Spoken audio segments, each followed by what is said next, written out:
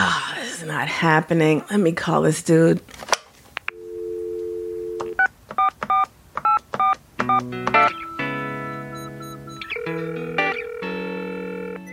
Hello? Phil. Oh, Circus. I wasn't on last week. I'm not on this week. What is going on? You're kind of on the show right now. That's not what I mean. Well, while I'm here, let me holler at our listeners and let them know I will be back next week for episode 17. But in the meantime, in between time, I need all of you listening to follow and like us on Instagram. We got something great coming up. Comment on our Instagram post this Thursday about the new Jim Crow by Michelle Alexander. Y'all remember when I talked about the book a couple of weeks ago? I'm blown away by this book, and I know you will be too. It's vital. It's indispensable. Feminist Frequency is going to pick 3 people to receive a copy of this book. We're going to save 3 of you a trip to the bookstore. And Phil? Yes, Ebony? Since I'm not on the show this week, let me just say this. Good people of podcast land, please enjoy episode 16 of Feminist Frequency Radio with Anita, Caro, and our very special guest, Irene, too. Welcome to Feminist Frequency Radio. This is episode 16. I'm your host, Anita Sarkeesian, and I'm joined by someone still recovering from Timothée Chalamet's loss at the Oscars last night, Carolyn Pettit. I don't want to talk about it. And a very special guest, comedian Irene Tu. Hi. This is the show that asks you to be critical of the media you love, or alternatively, we're the feminist killjoys coming for your media, depending on your perspective. On today's show, we're going to talk about the 90th Academy Awards and discuss the new sci-fi film Annihilation, starring Natalie Portman, Tessa Thompson, Gina Rodriguez, and some other folks.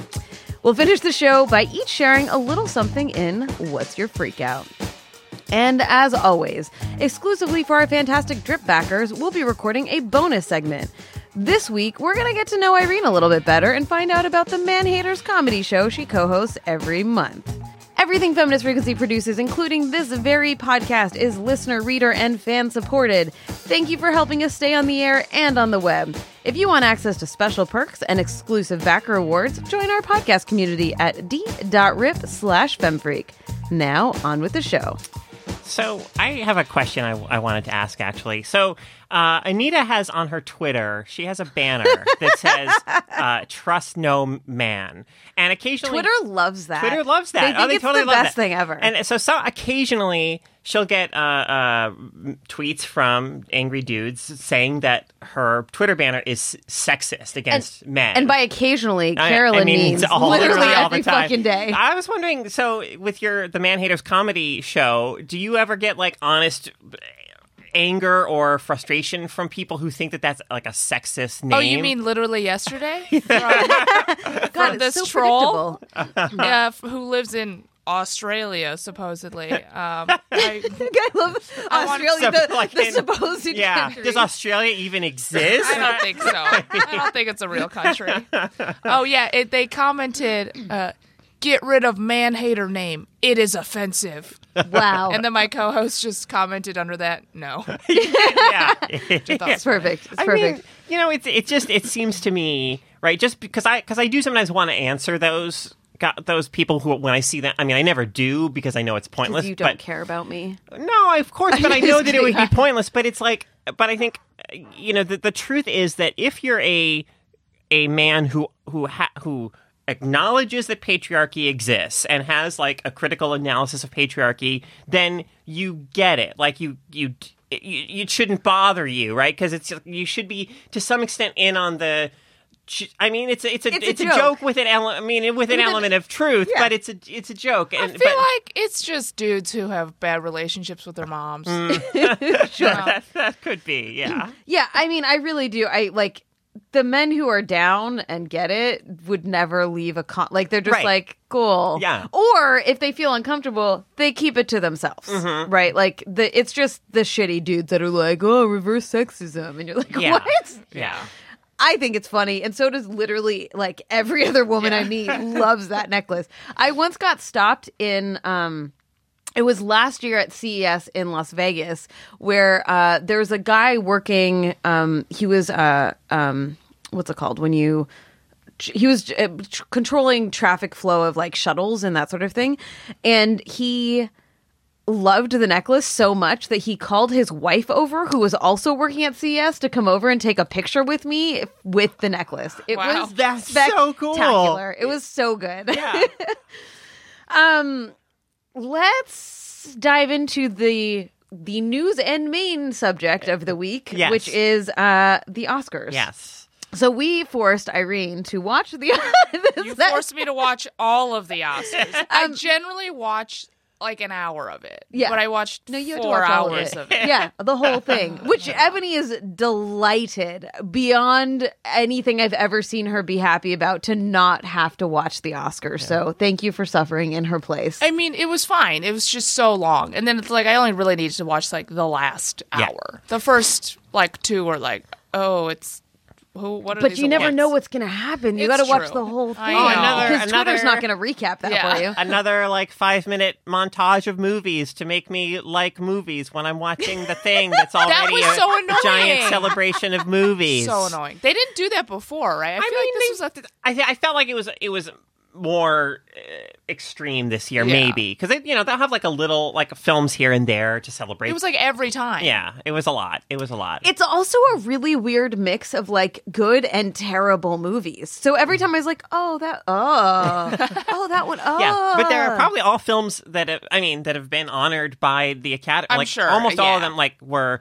So like especially before Best Supporting Actor, Best Supporting Actress, Best Actor, Best Actress, they did these montages where it was all performances that had won that award before, and I had the same reaction. I'm like, oh right, that shitty movie got got an Oscar or whatever, Yeah, 'cause and it's that's also just- it's yeah. a little bit of a reminder of how bullshit the Yeah, Oscars are. totally. Like we watch them and they're like it's an institution Yeah. for sure, but it's also like and that's part of the conversations around award seasons lately in terms of like who makes up the Academy and who makes these choices. Like in our work Slack last night while we were all watching the Oscars and chatting together, we were like, Carolyn called a lot of the wins because it's so predictable what the Oscars will choose, right? Like they fucking love World War II movies. Yep. And they also love movies about themselves, right? Which this year didn't have that, but in previous years, there's very much always the writer, the filmmaker, and the story about how hard it is to be the writer and the filmmaker, and they're like, oh, I'll give it all the awards Yeah. ever, right?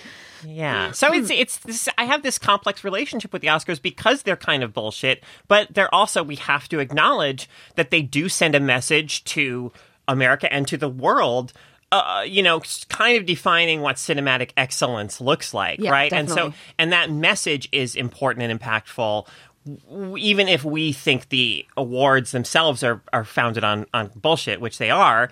And so it is like, it is exciting to see way more, for me, it's, for instance, seeing Daniela Vega on stage last night, even though, she didn't win, she wasn't nominated for her performance and she didn't win for her performance, just having her be able to get on stage when A Fantastic Woman won the best foreign language film. She's the first trans woman. Yeah, she's a to she's ever a, be on stage openly. I think I don't know if that's.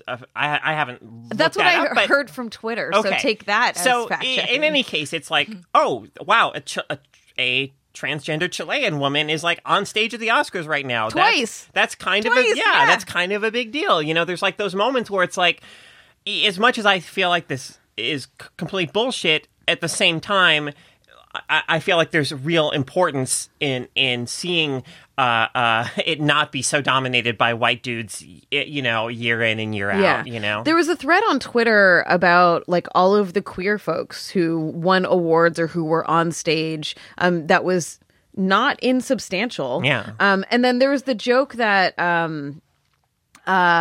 Jimmy Kimmel? No. Maya Rudolph and Tiffany Haddish. Haddish, yeah. Was making about being like, oh, there's too many black folks, right? Yeah. As a counter Yeah. to how there was too many white folks, and that actually the joke landed because it did feel real. It did feel like there were many more people of color visible and present. And this brings up this conversation that I get asked a lot, and I ask other critics and folks in the media a lot of is it actually getting better, right? Are we seeing more inclusive representations? Are we seeing different stories? Because we can name them, But is that true? And is the Oscars also representing that as the sort of like higher echelon of excellence in filmmaking, right?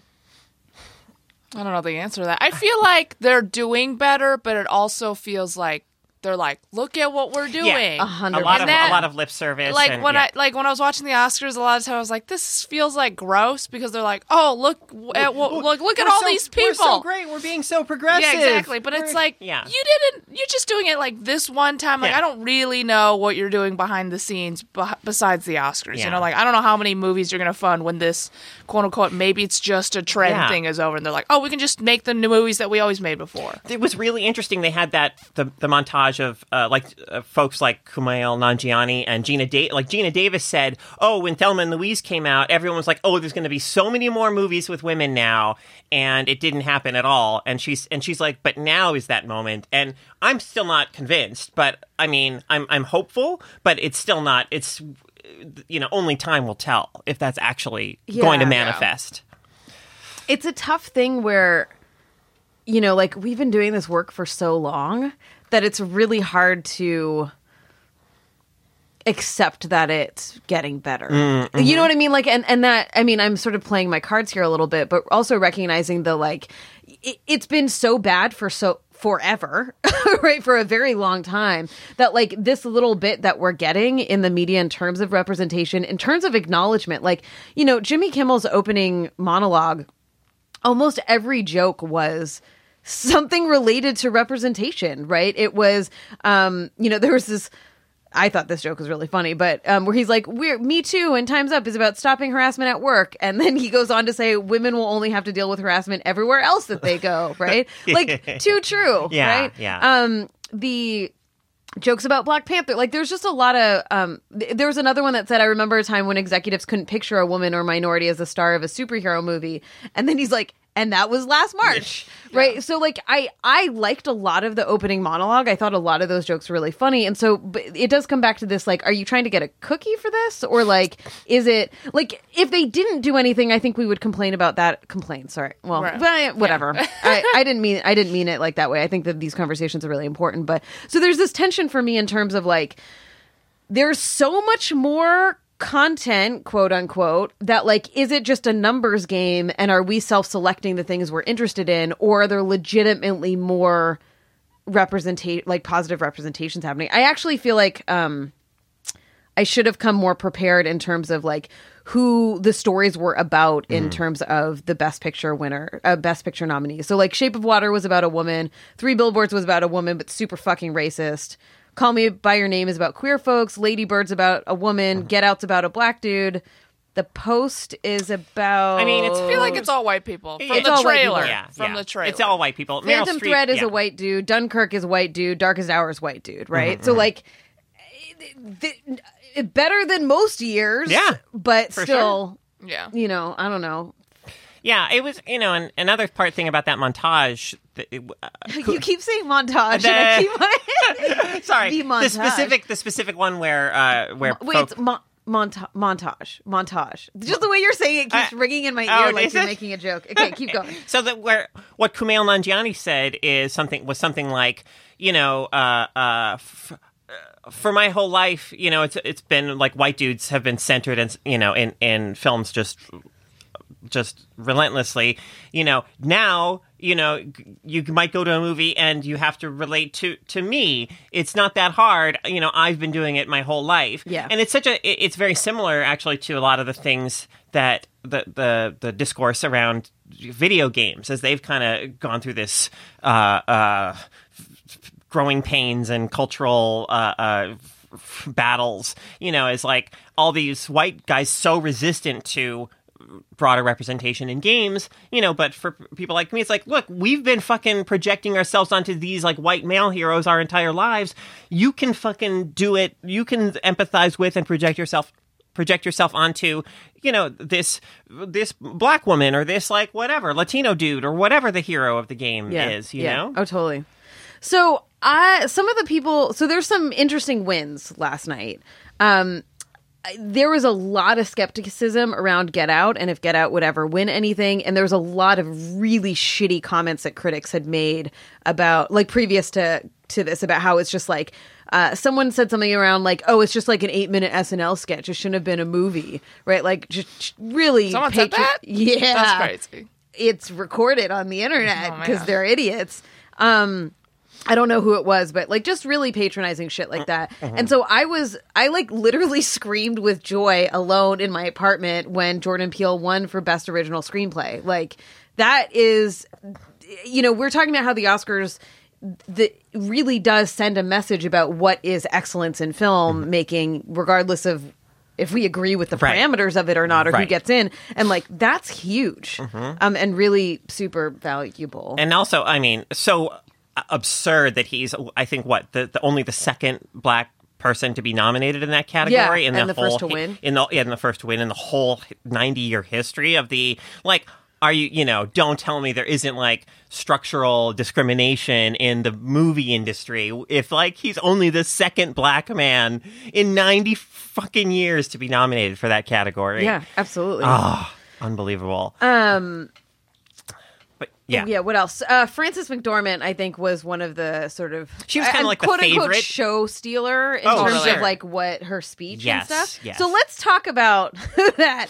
So Frances McDormand is an amazing actor. Like she's... Oh, for sure. She's great. That movie, as far as my understanding of it, having not seen it, was very racist. And very unapologetically racist. Like, it wasn't trying to make a commentary. It just was. It's certainly a film that sympathizes very strongly with a racist police officer while kind of marginalizing people of color Yeah. as characters within the film itself, right? So, So, like- you get this redemption arc for that. He won the Oscar. Sam Rockwell. for Sam the Sam Rockwell, Rockwell character. You get this redemption arc for him. But actual characters, and he's a racist cop, but actual characters who are people of color, the film, it doesn't concern itself with them all that much. Yeah. So, like Sam Rockwell playing that character, both times he won at the Golden Globes too, didn't say anything about like racism or structural injustice or anything like that. So when Frances McDormand won, I was like, cool, you're a good actor, but also I don't want this movie to win anything, unfortunately. And even though like Three Billboards was the favorite for so many of these categories, but she did use her platform to talk about things and like, look, so she tells all the women who are nominated for anything to stand up, which was a very small amount of women. Like, let's be honest. Like, there weren't a lot of people who stood up in that theater. But I did get kind of emotional. Like, watching that, like being, there were so many moments in. Not so many. There were a couple of moments where the person saying the nominees specifically called out that there was only one woman nominated in that category, which I thought was kind of powerful, Like, actually. these Like four Greta men Ger- and Greta Gerwig, Yeah. when reading the directors, yeah. But so Frances McDormand ended her speech by saying, "I've got two words for you: inclusion writer," and everyone was like, What is that? What is that? Right? Inclusion writer? Yeah, we were Writer? like, "Is it What? right?" Because I Yeah. was like, "I know." Well, I knew it was like a writer in a contract. Yeah, But I didn't know exactly what she meant by that. Exactly. That's why I was like, did she mean writer or did she mean, because writer, like a writer is your demands for what you Yeah. need to do a thing, right? So that's actually a really cool It's- moment because everyone started Googling and was like, what Yeah. the fuck Yeah. is an inclusion writer? Right. Which is when you write into your contract that your casting or that your crew and casting and the like general environment of the film needs to be inclusive in terms of who is being Yeah, hired. otherwise And they won't. Exactly. You won't. Yeah, and it doesn't. I think it can also be stuff about commensurate pay. Like, I think it's possible for that to be in there as well. So, which Yeah. is so. I mean, yeah, that with those two words, like she gave the stars in that audience, particularly like the white male stars, a practical thing that they can do. If like, oh, you want to pay me $12 million to be in your next movie? Well, here's. I mean, it's like. I think I don't know if they'll act on it, if they'll take her up on it, but it's a practical and just really powerful thing that they can do to start affecting like real change in the movie making environment. Yeah, totally. What else? Any other Oscars thoughts? I was really disappointed that Shape of Water won. I screamed. I haven't seen. That's the one movie I Do didn't you see. Well, besides like Dunkirk, do you but love I'm like, that's a fish war movie. romances? Well, I know what the movie's about, but I haven't seen it yet. So, Grinding if Nemo you was ask- the best joke. Grinding Nemo. Grinding Nemo. If you ask me, it's a deeply affecting story of outsiders, people persecuted by society who come together, Nobody's find asking you, find Caro. some connection with each other, and help each other to fight back against the oppressive structures in which they live. If you ask Anita, it's a movie about fucking a fish man. Not just me, okay? I mean, yeah, a lot of people. So Wait, okay, but Yeah. so would the movie have been as good if the lady didn't actually fuck the fish? It's No. part of the romance. I mean, Okay. it's a romantic So fantasy. you couldn't have the same movie if she just hugged the fish. No, I don't think there's Because I anything. feel like that's what people are upset about is that she fucked the fish. I don't think That's there's Finding anything- Nemo. I don't think there's anything. That hugging the the fish hugging is fish. Finding Nemo. I don't think Shape there's- of Water is Grinding Nemo. I don't think Okay, there's anything wrong with the fact that she and the fish man are intimate. I So, don't think there's anything wrong with that. I tweeted despair at the fact that this movie won. So here's the thing: regardless of whether I liked the movie or not, I think with the other contestants, it wasn't the strongest film. Yeah, no, overall. I agree. I don't think it should have won Best Picture, not just because I didn't enjoy it, but because I mean, all of the components. Yeah, I mean, of it. I wanted either Get Out or Call Me by Your Name to win. I knew Call Me by Your Name didn't really have a shot. Nobody was talking about it as a contender. Get Out won the Independent Spirit Award the previous night for Best Film, and for the past 4 years prior to this, that film has always gone on to win Best Picture. So I was hopeful for Get Out, but it didn't happen. I have to say, because I was upset that Shape of Water won, and I got gently called out on Twitter, which I appreciate. That there's value to a Mexican man winning the Best Picture, that in that role. I just. And And the other thing too is that I struggle, and we've talked about this movie on the podcast. The other thing that I struggle with too is that it is a movie about inclusion and insiders and outsiders, but I just didn't like the way it was done, right? And Sure. so I think that I kind of forgot that a little bit in my it's a movie about fucking fish. I forgot that there are pieces of it that were really meaningful to people, and seeing those representations and seeing the message in it, I just didn't. It didn't resonate with you. It's not just that it didn't resonate. I don't think it was done. I don't think the story was done well, right? In terms of what it was trying to do is all. So I'm sorry for being dismissive about the importance of that. I didn't love. I liked Shape of Water. I didn't love it. I didn't think it was Best Picture, but I do think Guillermo del Toro is a lot of the word visionary gets thrown around a lot when describing filmmakers. I mean, I would legitimately use the word visionary for him because his films are often so unusual, so idiosyncratic. They bring to life bizarre creatures. They create amazing worlds. So, I think he's a very interesting filmmaker, even though I don't love all of his movies. I'm glad he exists. I think he does interesting work, and I'm okay with him being honored. I don't think he's a trash filmmaker by any stretch. No, I think he's Or a trash person. A trash person. Well, I don't know him as a person, Yeah. but no, I definitely not. Yeah. One movie that Carolyn and I went to see recently was Phantom Thread. Mm-hmm. And I was really... So I haven't seen all of the Best Picture contenders, but I wanted to squeeze in as many as I could last minute. And I was really surprised at how much I liked that movie, even though I expected to not like it. And so it only won one award, which was for costume design, which it was obviously made to win costume design. It's about fucking it's about dresses. It's about a dressmaker, Yeah. right? But that was a movie just to sort of... I'm trying to collect my thoughts about it, and I might write something for the website because it's sitting with me in a way that I didn't expect it to. And because of that, I wish it had won a little bit more, in some direction. I think the sound design in it was phenomenal and wonderful. But again, the Oscars are so tough because there's such steep competition for everything, right? We were talking about the category for supporting actress, and we were like, holy shit! they were all good. They were all good. I mean, I know. I was I want all of these women to. I mean, Laurie Metcalf in Lady Bird is so amazing. In the woman in I, Tonya. Oh yeah. I love her, and I can't think of her name right now, but she's fantastic. You mean the one who won? Allison Janney? Allison Janney. Oh, she won. Yeah, she won. Allison Janney won. Did she? Yes. Yeah.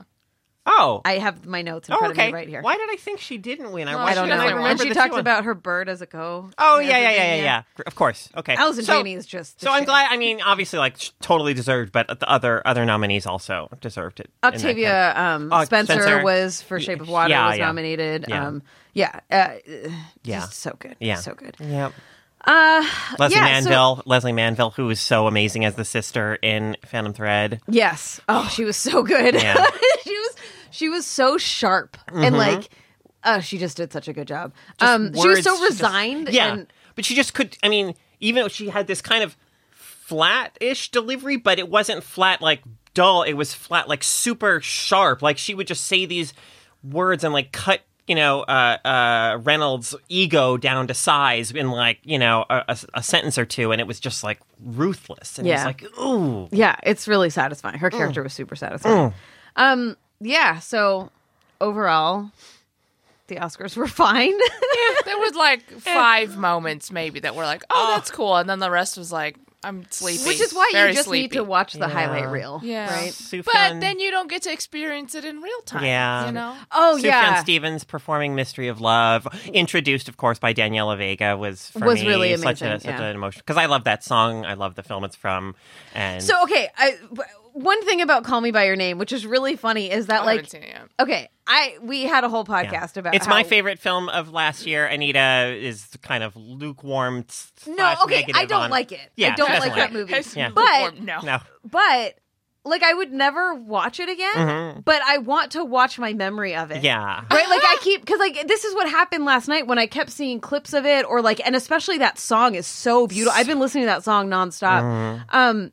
I love the movie. I love clips of the movie, and I love what I remember the movie being. But yeah. I remember really not liking the movie. And that's kind of interesting because I think the movie, even as you're watching it, has this kind of quality of memory. Like it takes place over this long summer, and time kind of feels like this, like it's not some super linear like this moment then this moment. It's like, oh, time is just kind of this lazy thing that's flowing forward, and so I feel like Yeah. it makes sense that it would stay with you in Linger a that little bit, way. Yeah. All right, let's move on to Annihilation, which is the latest sci-fi kind of horror, definitely body horror film based on the book trilogy by Jeff Vandermeer. The movie was written and directed by Alex Garland, who you might know as the writer and director of Ex Machina. But did you know that he was a writer on the computer game Enslaved: Odyssey to the West and DMC, the 2013 Devil May Cry? did not know that. Yeah. Wow. I don't know what any of those words That's meant. all right. They're just video games Yeah. that are questionable but beloved. But it's just weird that he wrote he wrote Ex Machina. He also wrote the movie about the clones that I just totally spoiled.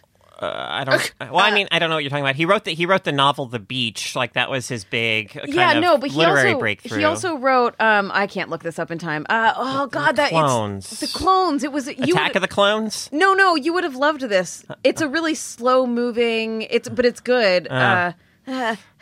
Fuck it, whatever. I'll look it up when someone else is talking. Okay. Anyways, Annihilation is a movie about a group of scientists who enter a quarantine zone, and the laws of the world as we know it are all screwy. So I read the book. Oh, you did. I did not read the book. I didn't know what this movie is about when you said we were going to talk about this. I'm so upset. I cannot get those hours of my life back, and now I can't leave my house. Everything is frightening. So frightening. I'm sorry. I didn't, No, it's fine. I It didn't was- know that it was going to be horror until I saw the previews. This is what I'm saying. I saw just like pictures, or people were like, "Oh, I like the movie," and I was like, "Okay, whatever." Yeah, I didn't know it was going to be that scary. Yeah, I didn't know it was going to be a body horror film. It was. I mean, I feel like there was very little body horror. The body but there horror. was enough that it was fucking Okay, gross. but things were like moving, and that is upsetting. Fair. That's fair. I think the movie. Irene has her hand over her stomach right now. Things were moving. I don't like. I know it's fake, but even if it No, looks that's kind of real, yeah, I know. it's And I'm like, film. I That's know the it's point. fake, but it looks real, and then it's very upsetting to me because I don't like blood. Even So like, was I don't that like enough seeing hurt. to make you not like the film? No, I like the film objectively. I don't like the film because As an I'm experience. upset by by everything that I experienced. But I think it was a good film, objectively. If I wasn't a person. Right. If you could just evaluate it as like a robot. Well, what's interesting for me is how many people who are suffering or have suffered from depression are really talking about this film as like resonating with them really, really deeply. What? So Angelica Bastian's article in Vulture, which is probably one of the things that you read, We'll link in the comment in the show notes.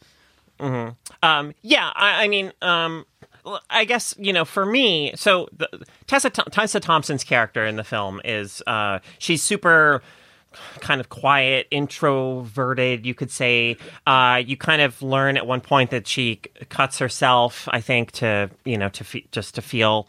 And I really wanted, I wanted more. I felt like there wasn't enough of her. Like, that was my one real frustration with the film is, I wish we'd gotten to know her character a little better. Disappeared. Spoiler alert. Spoiler alert. Soylent Green is people. She turned into one of the plant people, right? Spoilers. Spoilers. I wasn't gonna spoil it, but you did. No, we just need to throw up a spoiler warning. Spoil away. Yeah. I got lots of spoils coming up. So, but it was definitely a film that, because it's so dreamlike and I think so kind of open to interpretation, really, it just keeps rattling around in my head. Like, So I didn't dislike it and I didn't like it all at the same time. It's in this very like liminal space for me. I did read the first book in the trilogy and I loved the first book, which is called Annihilation. Had you read it before you saw the movie? I read it like last year. Oh, okay. And so when I went into the movie, I was like, man, I don't know how much I'm going to remember to be able to do sort of like the comparison. And as soon as I walked in, I was like, a lot of it came flooding back. And so there are definitely, like, I think adapting a book to film is got to be one of the hardest things. You've got to make all of these cuts. You have to make all of these creative choices.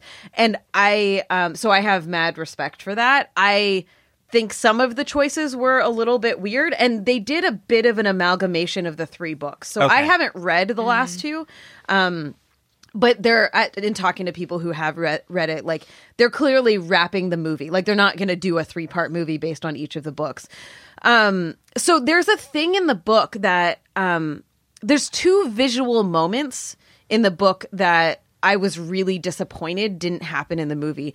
One is this thing that they find called the Tower. And it's really this tunnel. And like the weirdest fucking shit happens in this place. And they keep going back. And Natalie Portman's character, Lena, keeps going back into this space. They cut that out completely from the movie, and I think what they did was in the lighthouse, that tunnel thing, right. I think that's what they did. Tunnel? Yeah, which did not have the same impact or effect. Also in the lighthouse, and I feel like it's really sad that they cut the tower out. The thing in the lighthouse in the book is that she finds out that her husband is actually dead because she finds piles and piles of journals. And so I think that the way that they demonstrated him dying was totally adequate and fine and like good. It was very visual. Yeah. Like finding journals is not going to have the same impact. So I get why they cut it. I just remember that in the books as being something really profound, and like the visual of like these piles of journals and her digging through them to find her husband's journal was really powerful to me. So those were 2 things that I was kind of like, oh, that's a little bit of a bummer. But overall. Oh, the other thing is that they don't use real names in the book. They are the biologist and the psychologist and the paramedic and the physicist. They don't have names, and I kind of wish that they had leaned into that, because there is a power to the like inhumanity of what they're doing, and by not naming the other characters, you lean into that a little bit more. So I feel like it would have been hard to not have the names in the movie. Probably. I don't know how you would communicate, because the book is, I think, from the perspective of Lena. I think it'd be hard to just watching it. I mean, there's also, like, I feel like at the core of this film, at least certainly in the end, is the connection between Lena and her husband. Husband? What? Right. Tuz, Sure. yeah. I mean, quote, unquote. right. I mean, and I don't know. I feel like because it's, I want those characters, even though they've gone to this place and they've been changed and maybe they're not actually quote unquote human anymore. I feel like it's easier to connect to that kind of love or whatever you want to call it if they're human enough to have names Yeah. rather than like the biologist and the Right. biologist's husband. So I don't feel know. like I wouldn't have connected with the characters as much through the whole movie if I didn't know their Yeah. names. Interesting. I'm curious. I'm legit. Yeah, go ahead. Oh, Karen. no. I'm just What- curious. I am curious how that would feel. Yeah. Like, Yeah. so I felt like, okay, so I have some of my issues with it is that I felt like it was really inconsistent. I felt like there were moments where the movie was really good and moments where it was really not good. And some of the things I think around that were like it trusted its audience sometimes and it didn't other times. So like the scene where Lena is they're riding the boats and Lena is talking to, I think it was Cass. Yeah. Where Cass is like, Exposition Central, here are all the reasons all these people are damaged, when there's so many other ways to like it, we already knew that, right? Like there's no way you would go into this without that, and there's other ways to approach it. So those are those moments that I'm like, oh, come on.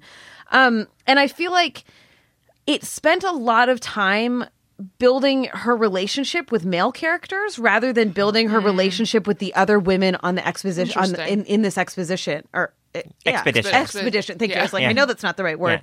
And I wanted more time in the Shimmer. Like, we did not need to cut back to her having an affair twice. We get it. Like, you could convey the information you needed to convey without going back to that place. Yeah, I guess I think that I felt like the first one, because the first one doesn't resolve itself.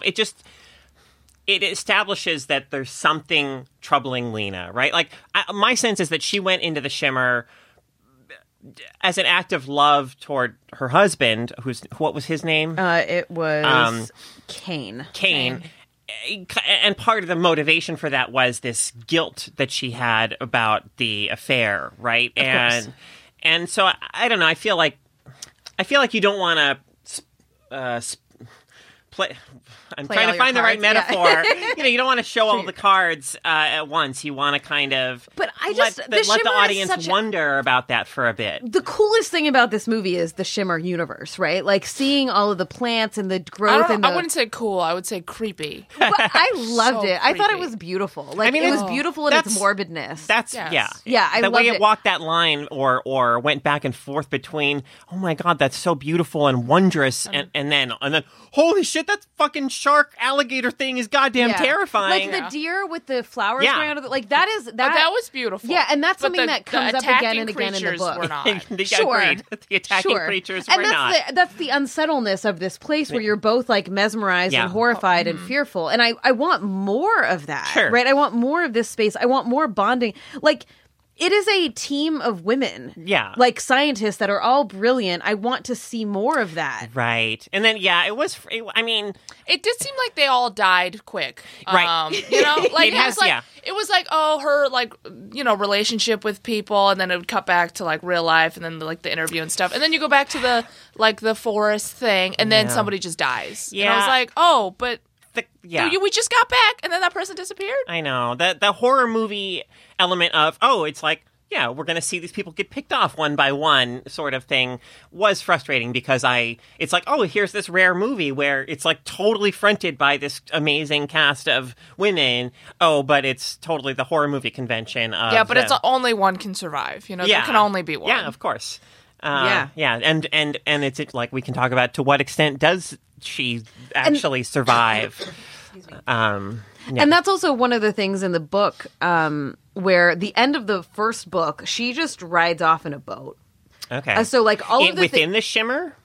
Well, the Shimmer is a contain, like you can see on the map in the movie. Like if you could ride out of the Shimmer. Oh, so she's like, going out of the show. Yeah. Yeah, okay. The beginning of the second book is her in the interrogation room. Got it. And so like they use that as the narrative framing to, like that was a lot of the exposition, which I understand why they made that choice to be able to clearly give information about what's happening without having to show all of the beats, right? Like she could be like, and then this happened and I felt this way about it, right? And then you cut to the death scene or whatever. Which I, whatever. I think that the ending, I don't know, the ending, like, I feel like it wanted a lack of clarity that it didn't earn, right? Like at the end, you're like, oh, he's obviously an alien. And then you see her eyes shimmer.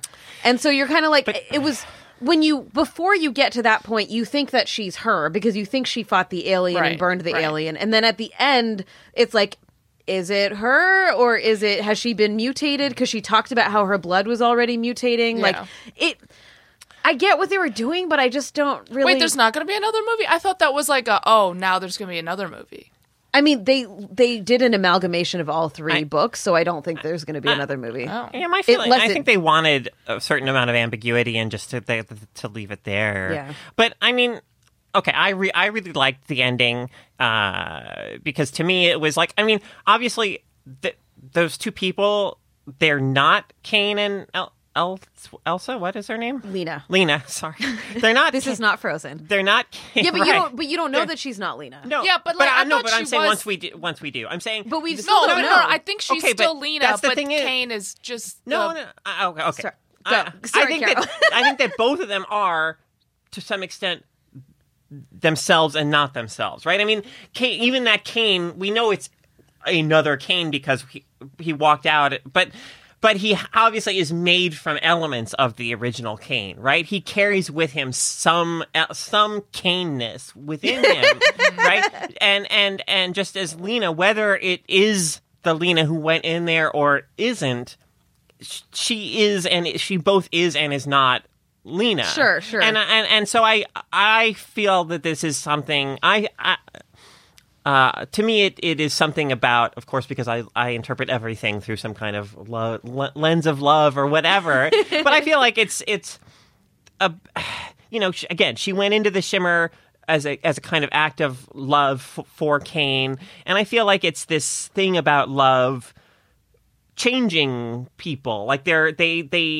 not who they were, but they are, and they're still deeply connected to each other in some way, even if neither, There's also the feeling of like they both were they're the only survivors of this horrific experience that nobody could fully understand. And so there's this almost, when she hugs him, there's this sense of like, regardless of which Lena she is or what happened to her, there's a sense of like, well, we're in this together now. And like, there's almost do we need to break out of here? Are we going to be like held hostage forever? Are we the only ones that can like understand one another? There was a bit of that. And like, when I wrote this note about the end wanting more clarity, wanted a lack of clarity it didn't earn, it didn't actually occur to me when I was watching the movie that she could just be contaminated and that it could actually be her, but her biology has been fucked up. That's what I thought it was. I thought it was just regular Lena, but then she just got like this weird thing. Which is entirely totally possible. But I thought it was not regular Kane. Right, No, it's not. correct. Right. It's Yeah. But yeah, my feeling, again, I think that's exactly right, but I also feel like both of them are and are not who they were. The last thing I want to bring up is the whitewashing that happened. So there's an article on Vulture by E. Alex Young. I don't know how to pronounce your last name. I apologize. That goes through how in the second book, the biologist, which is Natalie Portman's character, is described as having Asian descent, and the Tuva's character, Tuva's the actor, Cass, who is the geologist, is described as being half Native American. And so while there Typical. Yeah. We know this was coming. Yeah. So while it is a cast of women, two of which are women of color, that like they still kind of whitewashed. And when you read the response from the director, he was like, I didn't know. Sorry. And like it's actually kind of a sincere response, but also a little bit like you're literally adapting the 3 books. It was like, you didn't read the book? Wait, that's exactly what my reaction is. He just read, Yeah. He just read the script that had no... Yeah, and I feel like it's such info. like I would have loved to see Tessa Thompson as Natalie Portman's character. Sure. And I feel like But you know they're like, we gotta have a white lady Exactly. be the hero, Yes. otherwise we won't make the money. Because it's exactly. already 4 ladies. Like, oh, we gotta make the white lady the last one who's alive. That's exactly it. And it's super frustrating because I'm like, Natalie Portman did a fine job. Sure. Like, I'm not the biggest fan of Natalie Portman. And I thought she's a great actress. And she always plays that fine. creepy role. She's very good at being creepy. Black Swan. This is like Black Swan Part 2, you know? All right. I'm not wrong. That's the pull quote. When that blood was coming out, I was like, another blood thing. Remember with the nail in the Black Swan? See? She's very good at creepy. That's true. I don't know what it. I think I have some weird blockage because of I can't get over the manic pixie dream girl-ishness of her, which she doesn't do anymore. So I need to recalibrate. But I still think. I mean, she's love also. Tessa I Thompson. feel like she's kind of gay. So I'm like team Natalie Portman. Sure, if you like all gay people, Yes. just like unequivocally, no matter what. I mean, I like all Hollywood not gay people. You know what I mean. I know exactly what you mean. Weirdly enough, Yeah. But it would be Yeah. cool to have Tessa Thompson, you know. Yeah, and it did very much feel like that Hollywood thing of like we have to get But a big name white woman for and sure. whatever. 100%. It's you like, know. let's get an A-list actress who's a Yeah. white lady. Yeah, which like could you imagine if the whole cast was women of color? One step at a time. Whoa, let's not go overboard You here. know, and I can already hear people being like, "It's all women. What more do you want?" Yeah. But it still is very much like we know that Natalie Portman was cast to give this movie a level of like star power that Hollywood still thinks it needs in order to do this kind of stuff. So, yeah, whatever. On that same note, I probably wouldn't have watched that movie if I didn't know who's in the movie. You know, if you just like told me like who's in this movie, and then I was like, oh, well, I do like Tessa Thompson. I was like, oh, I like Natalie Portman's work, and then it was just like, oh, these people are in it. I guess I'll watch the movie. But I didn't know anything about I've never heard of this book before. I don't know if I'm just like living in a cave. I don't know anything about this movie. Yeah, I don't know. I think go see it. Oh, I Yeah. definitely. Yeah, like Go see it, but like bring a bucket to puke in. Yeah. If you get squeamish, bring something. I mean, it's or look away. It's like It's not the whole thing, but No. there's enough of it that's going to it's- make you feel uncomfortable. I think Yeah. it's worth seeing in the theaters because I think you have to see it in the theater the for sure. visuals of the Shimmer world are. It's so whoever did the cinematography was on acid when he made this. It's so Very much trippy, so. but it's very beautiful It's in so its beautiful. trippiness, and I don't think you could watch it like on a plane and feel the same way about it. No, agreed. Which is where I watched Black Swan and kept going and yeah. putting my hand in front of the screen, being like, I hope I feel nobody like that's sees one this. advantage. Yeah. You know, you could at You least could with just, like, Annihilation, you could just put your hand over the whole screen.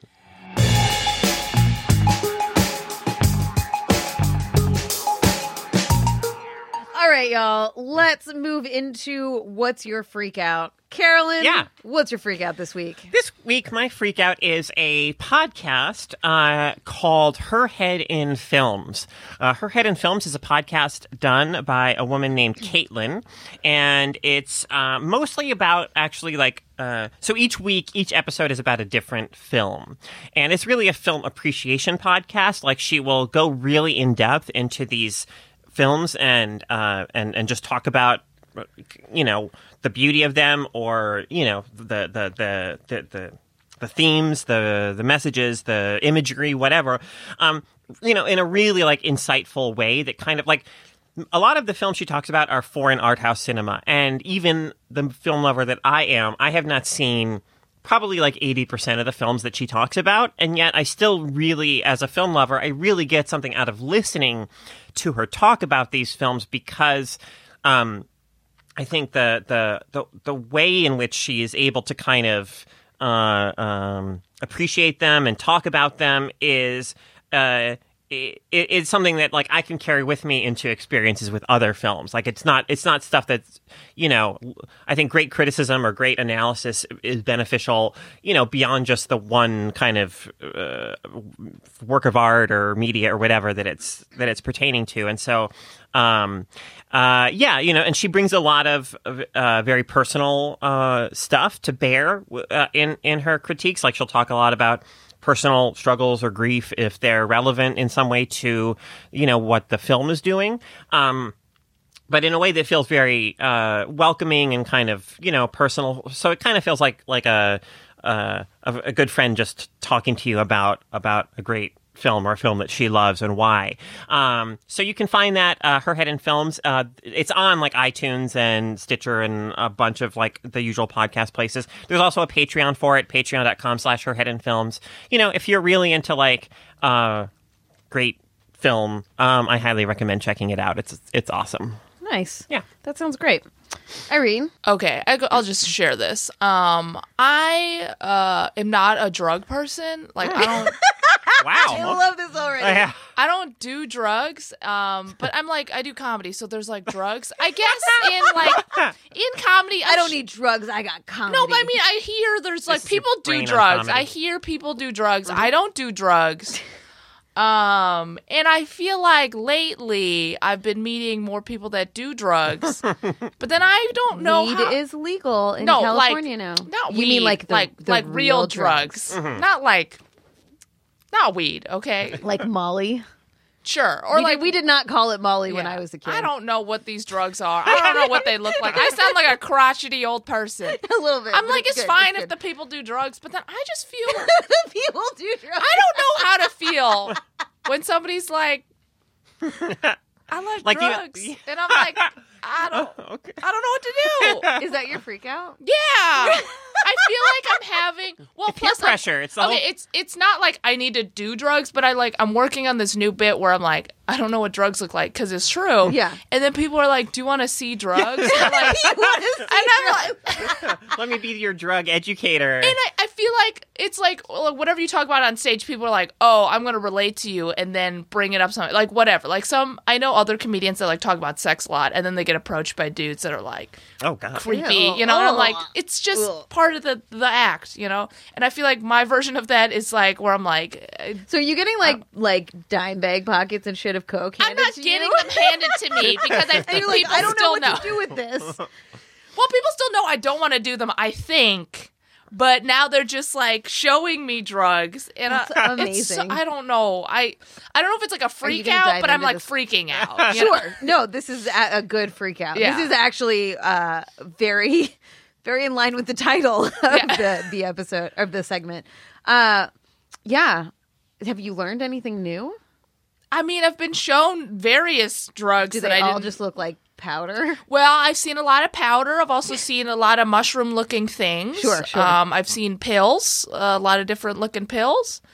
There are a lot of pills. And honestly, I kind of thought that they would all look more magical.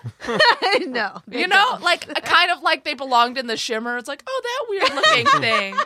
And they're all just like boring looking. When you take them, you feel like you're in okay, the shimmer. so this I don't know, but they just look ordinary. Or you just get really insanely like manic and iron for 3 hours. I the feel same like shirt once, if which I I've did never them- done that. yeah. That's never happened. I feel like if See, I did them, I don't- would do that. I That don't would- do would- that anymore. Okay. Just for the record. Not that I need to defend myself, but also I can't stand. I just don't. Yeah. I grew up in the suburbs, and I was Me really too. bored and did a lot of drugs as a teenager. Well, I also grew up in the suburbs, and it was boring, but I just didn't. You were just bored. Yeah. Yeah. And I think I wasn't cool enough to be ever offered drugs. Sure. I only get offered drugs now because I talk about it on stage. Yeah. Like that's the only reason people are You like, could make a really good side living "What with all the being drugs a narc?" you're given. Oh. No, and then you just resell them. Oh, but no one gives them to me. They just show them to me. Oh, boring. That's what I'm saying. Oh, I thought you meant you could be a really good narc, and I'm like, well, No. I could also Please. be good at that because people keep showing me the drugs. I'm like, I'm don't- not gonna be. I don't know but- how I'm gonna follow this up. Yeah. I should just not have a freak out this week because that was No, spectacular. you gotta do one. I know I gotta do one. All right, I'm gonna talk about Godless. Oh yeah. So I So kind of feel like what we is should- Godless for people who don't know what it is? I don't know Thank what you. it is. Thank you. Thanks for queuing that up. Godless is a limited show on Netflix, which is just a miniseries. Okay, so it's so seven. it's like- it's like 7 or 8 episodes, And it's or not something. going to be like on like No. season 2 or season 3. It's over. a self-contained Got it. narrative, which I love so much. I know I've talked about this before. I think miniseries is totally the way to do TV. But all right, takes place in the Wild West And I don't really like Westerns. I was really sick when I got back from the Joko cruise, and I was like, I need to watch something and be sick. So I just put it on. I don't really like Westerns. I feel about Westerns the way I feel about like fantasy, is that it's just white dudes fighting each other for status, and it's usually the same kind of story again and again. I've since learned that not all fantasy is that way. Hashtag not all fantasy. But anyways, okay. So I have, this show has been sitting with me, and like I keep thinking about it and things keep reminding me of it. It is doing interesting things with the fact that these stories are typically about white dudes, and there's no real room for women outside of like prostitution and wives or whatever, and that there are no black folks in these stories ever. So the show is very aware of this fact, and the way that it deals with it is it has the town that is the main town that we're following. There was a mining accident that killed literally like all of the men except for like 3 old dudes or whatever, right? And the sheriff. And so you have a town of women. And so there you have stories about women and different kinds of women and women who want to do different things, right? So there's like the mayor's wife. She starts wearing pants and carrying a gun and acting quote unquote like a dude. And people are like, that's not ladylike. Why are you doing this? And she's like, we need to protect ourselves.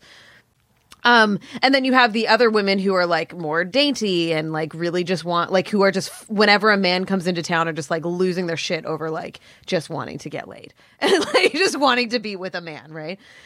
There is a town an hour away from this one called Blackton, which is exclusively black citizens in the town, which is its own kind of thing that is deconstructive worthy. I'm not going to spoil things, because there's some stuff that happens with that. But and then one of the main characters is a white woman who was married to an indigenous man, and so she lives with her half white, half indigenous son and his grandmother, who is also from that tribe. So like there are representations in this movie, and in the show, which I think are interesting because I don't see Westerns doing that kind of stuff.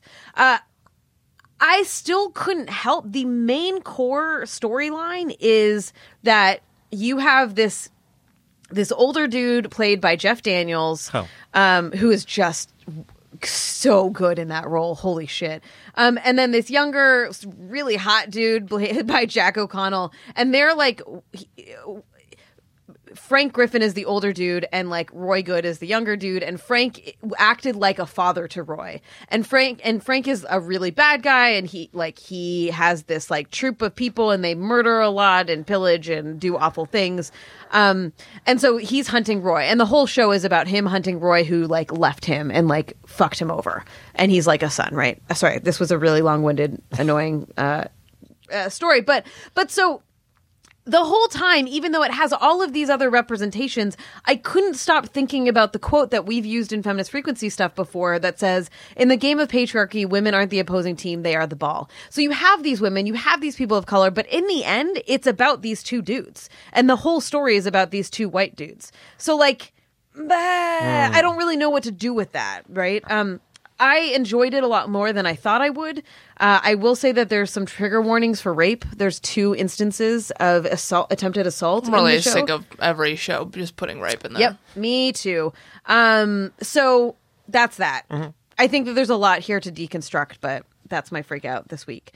Also, our buddy Scoot McNairy is in it, who we love from *Halt and Catch Fire*. Oh, yeah. Who also has an illness disability, which I thought he's getting typecast. Yeah, clearly.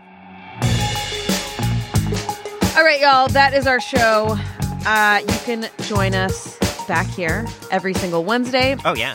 We couldn't make this podcast happen without our generous backers on Drip. And Drip is Kickstarter's brand new subscription-based crowdfunding platform. So help us keep bringing this podcast to you every week by joining the Feminist Frequency community. We've got some great rewards for you, so pitch in now at d.rip/femfreak. If you're enjoying this show, we have a small favor to ask. Please leave us a review on iTunes because it really helps spread the word about the show. And while you're hanging out with your local scientist friends in the Shimmer, tell them about this great new podcast called Feminist Frequency Radio. You can check out all of our work and our other podcasts at feministfrequency.com and follow us on Twitter at FemFreak to stay up to date on all of the latest news.